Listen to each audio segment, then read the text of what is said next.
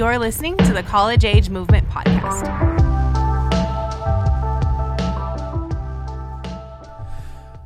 Well, hey guys, hope that you are doing good this week. We are in part number 5 of our series entitled The Church, Lessons from the Book of Acts. We've been walking through the book of Acts, and originally we were going to do a 5-part series, so this would have been the last week, but we just decided this was not going to be enough time. So we're adding 2 more on to the back end of this.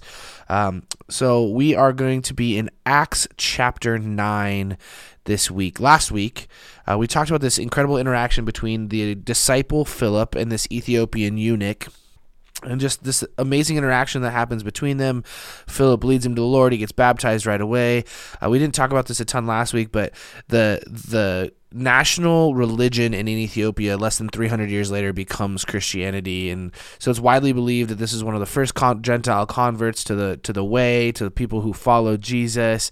This Ethiopian who has this position of power in the queen's court takes Christianity back to Ethiopia, and less than 3 centuries later, the entire nation is following Jesus. So this is just an incredible reminder that one simple interaction can change everything. We also talked about the fact that we belong before we believe, that we are people who don't need to have an attitude adjustment. We are not people who need to have a behavioral modification before Jesus accepts us, that we belong to Jesus' family before we believe, and that as followers of Jesus, that we need to make others feel that way too, that we don't make people pass a test before they join our friend groups. They don't make people pass a test before they join the family of God, but we just say, hey, how can we serve you? Come on in. This week, we're going to be looking at one of the most probably important moments in church history, and that is the conversion of Saul to Paul. The conversion of Saul, who is persecuting the church, who ends up being the Apostle Paul, who ends up being one of the most influential people in human history. But before we jump into that passage, I want to set a little bit of a background for Saul or Paul. I'll probably say both names this whole time last night as I preached this at College Age Movement. It definitely went back and forth, so forgive me for going back and forth. But if I say Saul or Paul, if you're not familiar, it's the same person. Paul was from a town called Tarsus in Cilicia. This meant that he was Jewish and he was a Roman citizen, so he had a really unique position for anyone in that day and time. It meant that he was educated in Tarsus, well-educated in many things, but he was also a very well-educated Jewish man. He calls himself a Pharisee, and on this end of the story, we look at Pharisees and we think of a bunch of religious hypocrites, and we think about essentially the bad guys in the Jesus story. But we have to understand that what it really meant was a devout Jew. The actual definition would be this: a member of a Jewish sect of the intertestamental period noted for strict observance of rites and ceremonies of the written law, that being the Old Testament, and for insistence on the validity of their own oral traditions concerning the law. So they memorized so much of the Old Testament. They memorized the Torah. They could recite it to one another. So what this really means is Paul's a really brilliant, really dedicated Jewish man.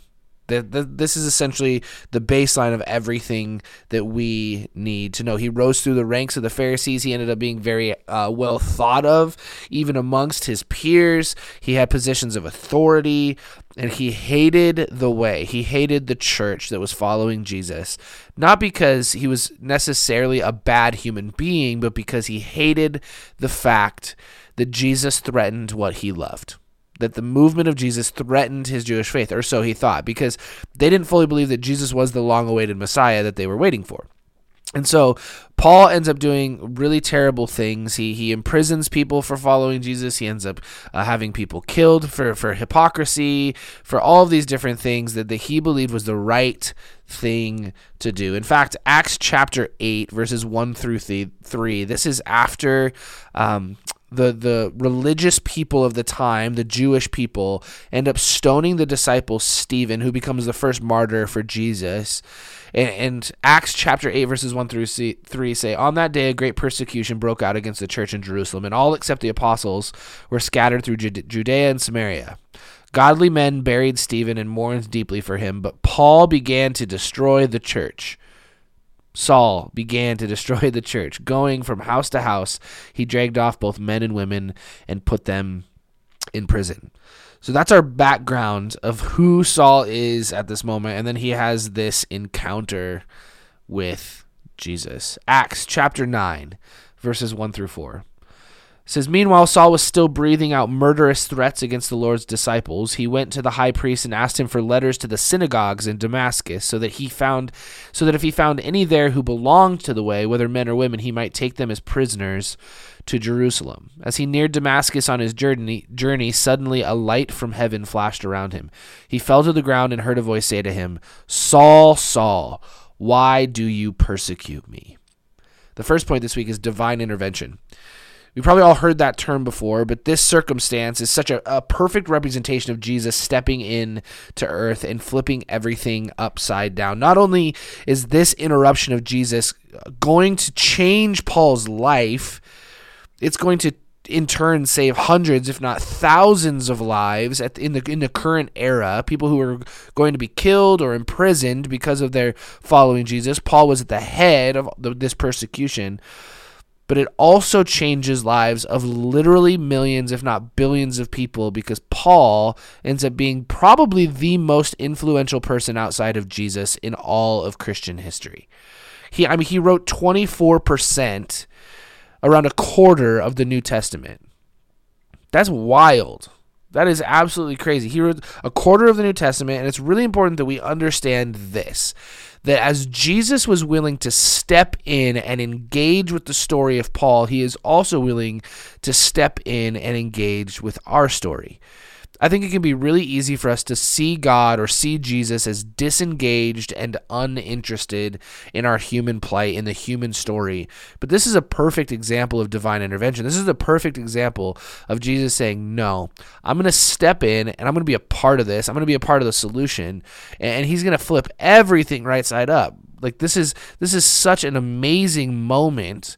And I think it can be easy for you and I to look at this and be like, okay, well, this is like 2,000 years ago.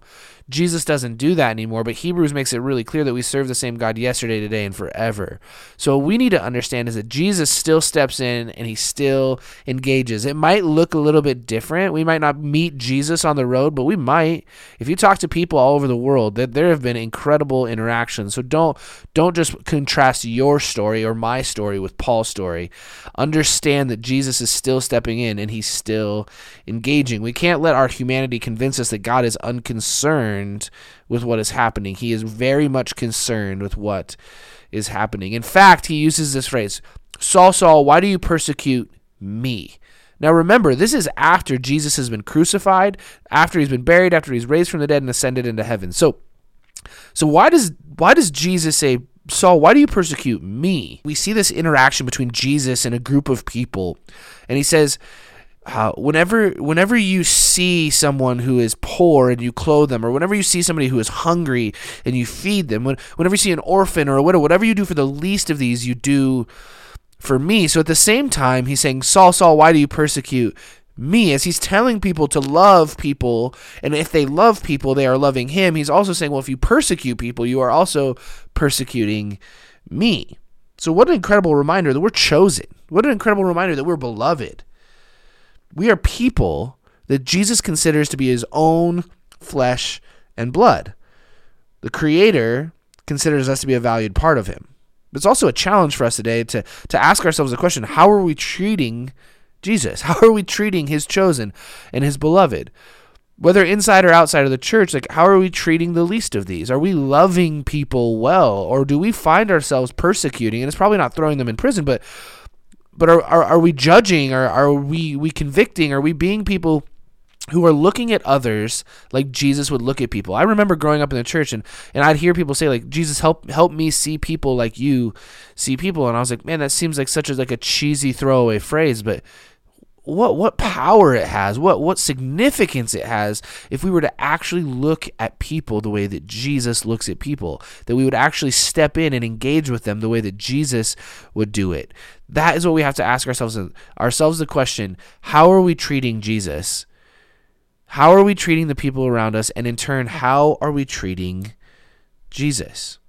The story goes on to say in verses 5 through 9, "Who are you, Lord?"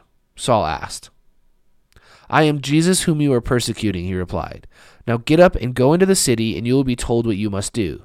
The men traveling with Saul stood there speechless. They heard the sound but did not see anyone. Saul got up from the ground, but when he opened his eyes, he could see nothing. So they led him by the hand into Damascus. For 3 days he was blind and did not eat or drink anything. You see, Jesus, accompanied by light, eventually cast Paul into utter darkness.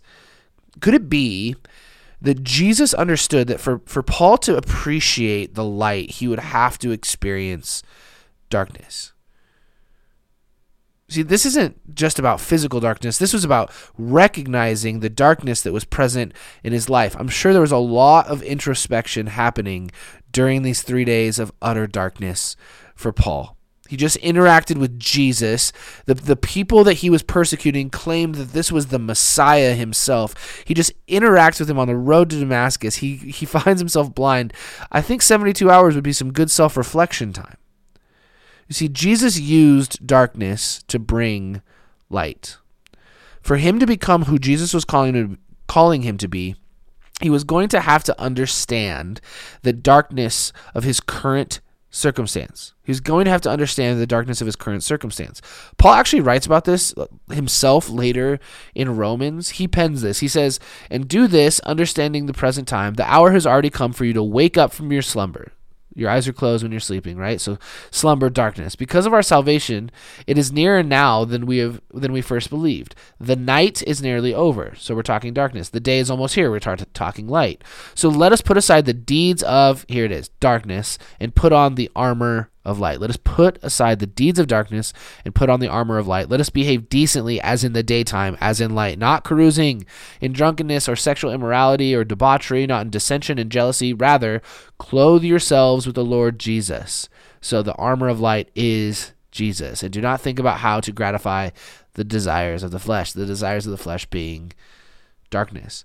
You see, Paul understood that for him to step into being a light bearer to the world like Jesus was calling the disciples to be, he would have to step out of his old self. He would have to step out of his worldly desires and the things that were drawing him that way into the armor of light and clothing himself in Jesus. So it asks us the question, what do we need to put aside? What do we need to step out of? Most of us aren't killing or imprisoning people we disagree with. Hopefully, that's not how you handle those situations. But we all have issues, right? We all have baggage. We all have mess in our lives that Jesus is asking us to step out of, that we would put aside that which is darkness and put on the armor of light, that we would put on Jesus and say, hey, this is what I want, but this is what Jesus wants. And I'm stepping out of my old self into my new self. It's vital that we do that. Secondly, it's really important that we point out that Jesus made Paul vulnerable. He made him in desperate need of others. He has to have other men bring him to Damascus. He has to have other men lead him because he's physically blind. He has to be dependent on other people. Jesus made Paul vulnerable to help him understand how weak he was and how strong Jesus would make him. For us, it's for us to understand that we need to be vulnerable with one another, with Jesus, with everybody around us, that our vulnerability will lead to our strength. And it sounds counterintuitive that being vulnerable would lead to strength. But if you've experienced anything like big in your life, you'll understand that it's hard to do it alone. The best leaders don't accomplish anything on their own, and the best followers of Jesus don't accomplish what Jesus has called them to do on their own. It's only when we surround ourselves with other people who are running the same race. It's only when we say, hey, I love Jesus and this is what I'm in pursuit of, and other people are like, hey, that's awesome, we're in pursuit of the same thing, let's go do that together. That's where incredible things happen. Jesus knew Paul to his core, and he knew that for him to become strong, he had to be made weak and in need of others. And for so many of us, there have been times where Jesus said, I'm going to need to make you a little bit vulnerable so you understand your desperate need for others. Acts chapter 9, verses 10 through 16 goes on to say, in Damascus there is a disciple named Ananias. The Lord called him in a vision. Ananias, yes, Lord, he answered. The Lord told him, go to the house of Judas on Straight Street and ask for a man from Tarsus named Saul, for he is praying. In a vision he has seen a man named Ananias come and place his hands on him to restore his sight. Lord, Ananias answered, I have heard many reports about this man and all the harm he has done to your holy people in Jerusalem. And he has come here with the authority of the chief priest to arrest all who call on your name. But the Lord said to Ananias, Go, this man is my chosen instrument to proclaim my name to the Gentiles and their kings and to the people of Israel. I will show him how much he must suffer for my name. You've probably heard it said before, and we've talked about it here before, but faith over fear. Faith over fear, that we would be people who have faith over fear. And this is something that I think is worth reiterating. Faith is not the absence of fear. It is the obedience in the midst of it. Faith is not the absence of fear. It is obedience in the midst of it. Ananias knows Paul. He is scared of Paul. He has every reason to be scared of Paul. But he also understands that his commitment is to God, not to his fear. So here's the question. Are we committed to our fear or our Father? Are we committed to our fear or our Father? The reality is that we are going to come up against situations, people, and callings that cause fear, that cause trepidation within us. And if we aren't careful, fear will paralyze us and keep us from stepping in to God's story. I think that I can make the case that if Ananias stepped away, if he ran away from the call of the Lord, that Jesus would have found someone else to go and put their hand on Paul and heal him. That he would have found somebody else to step into the story. But you see, Ananias doesn't do that. Ananias steps in and he says, yeah, I'm scared. I've heard reports. I know who this guy is. I know the danger that he represents. I'm going to be committed to the calling, not committed to my fear. I'm going to be committed to my Father, not my fear. And because of that, we're talking about Ananias 2,000 years ago. And hear me, like I'm not saying like say yes to Jesus so 2,000 years ago, 2,000 years from now, people are talking about you. Like, well, that'd be sweet if your faith, if my faith was so profound and so impactful that people were telling stories about what was happening in our lives 2,000 years from now. That'd be amazing. But that's not why. This is why Ananias wanted to be faithful. This is why I want to be faithful, is because when I get to stand before Jesus one day, I want him to say, hey, like, thanks for stepping into the story. Thanks for being a part of what I called you to do. Thanks for being a part of the vision and the mission of Jesus. Look at all the people that you impacted because of when you said yes to me. I don't want to stand before Jesus and have him say, like, why'd you run? Why'd you hide? Why'd you sit on your faith and pretend like it was only yours? Are we committed to our fear or to our Father? Then Jesus uses this phrase, chosen instrument. He is my chosen instrument. What a powerful statement. What an incredible reminder. It's important that we remember that Jesus was not just like chilling on the road to Damascus and he leans over to the angel Gabriel and he's like, all right, man, like I'm getting bored. Like the next guy to walk down this road, that's the guy I'm going to use. That's the guy I'm going to use to set so many things in motion. No, he met Paul exactly where he knew he was. And he said, this is my chosen instrument. I know his gifts. I know his abilities. I know his capacities. And I know what he is going to do and what he is capable of doing for the kingdom of God. I think that can be said for each one of us as well, that Jesus has a specific purpose and a specific position for our lives. You and I were created with purpose. Jesus knows exactly how he wants to use each one of us. But maybe you're like me, though, and you said this as you read the story. Well, why can't Jesus show up and talk to me like he did Paul? Why can't he show up to me and just tell me clearly what he wants me to do? Because I struggle so much with knowing what Jesus wants me to do. But what we have to understand is that Paul's story is unique to Paul, just like your story is unique to you, just like my story is unique to me. And if I want Paul's story and Paul's placement, I would have to be willing to accept the fact that Jesus says, hey, Ananias, I'm going to show him how much he's going to have to suffer for my name. You see, I want Paul's story until I remember the imprisonment. I want Paul's story until I remember the beatings within an inch of his life. I want Paul's story until I think about the persecution he's faced. See, maybe, just maybe, I should ask Jesus just to bring to life the narrative that is intended for my own life. Maybe you need to ask Jesus just to bring about the narrative that is intended for your own life when we say, what do you need from me, Lord? Here I am, send me. You see, you and I are chosen just like Paul and simultaneously nothing like Paul. We have been purposed and positioned with intention. We need to be people who understand that our story is our story. Jesus wants to use us in a specific way because we are all his chosen instruments, and he knows exactly where we will be most effective. Verses 17 through 18. It says, Then Ananias went to the house, so he's obedient even though he's fearful, and he enters it. Placing his hands on Saul, he says, Brother Saul, the Lord Jesus, who appeared to you on the road as you were coming here, has sent me so that you may see again and be filled with the Holy Spirit. Immediately, something like scales fell from Saul's eyes, and he could see again. He got up and was baptized, and after taking some food, he regained his strength. From foe to family. From foe to family. The statement, Brother Saul, is massive. Even through Ananias' hesitancy, he calls arguably the biggest enemy of the church brother.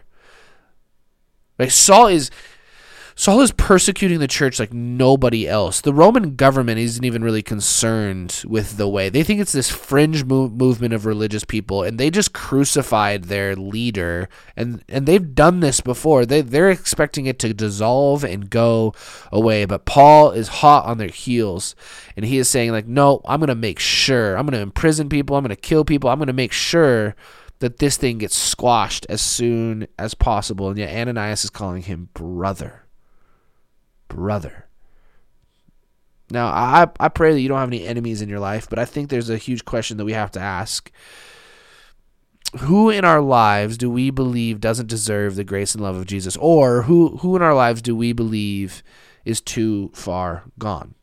Who are the people that we've written off even talking to about Jesus? Because as we look at Paul, this conversion story is pretty insane. Like, he could not be further from Jesus, and then in an interaction, he is right next to Jesus. In an interaction, he's following Jesus, and he's being called Brother Saul.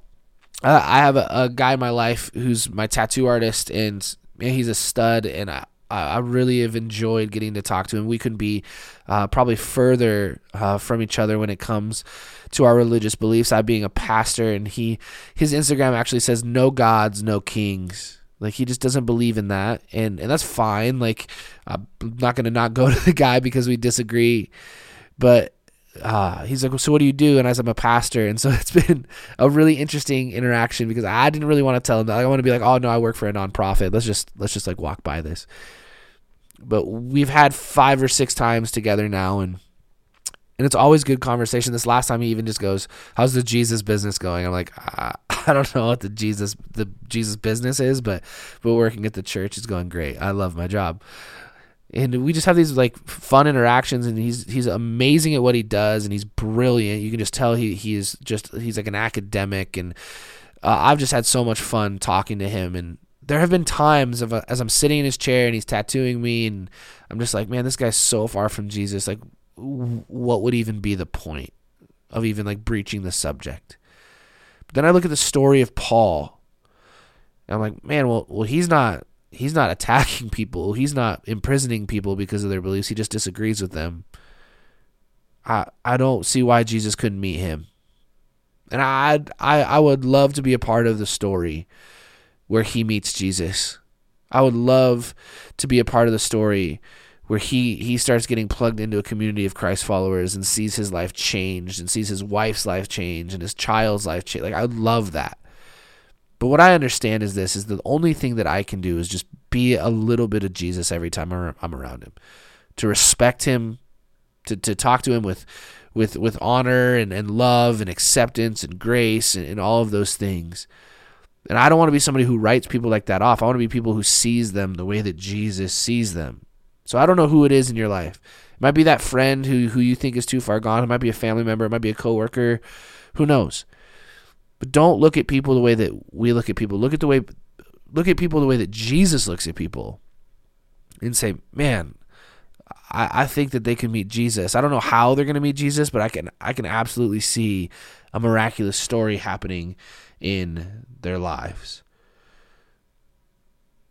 I think the second question would need to be this. If you're listening to this and you've gotten this far, and maybe you've been listening to the podcast or listening to podcasts, but you haven't found the courage to step into the actual community of College Age Movement or Faith Chapel or a church in general or whatever it is, wherever you're at.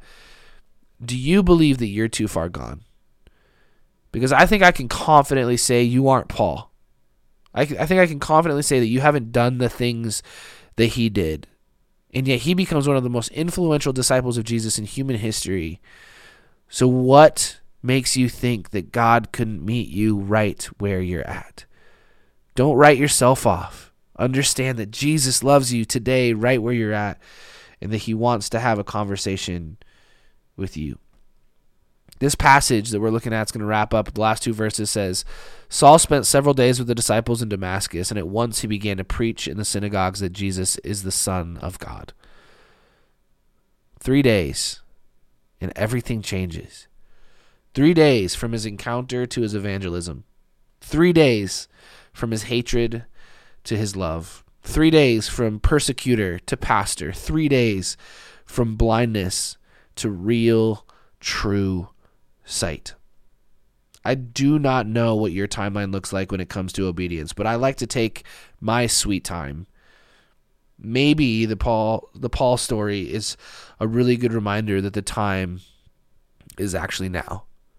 That maybe instead of trying to be obedient on our own time, we would just be obedient today and we'd say, here I am, Jesus.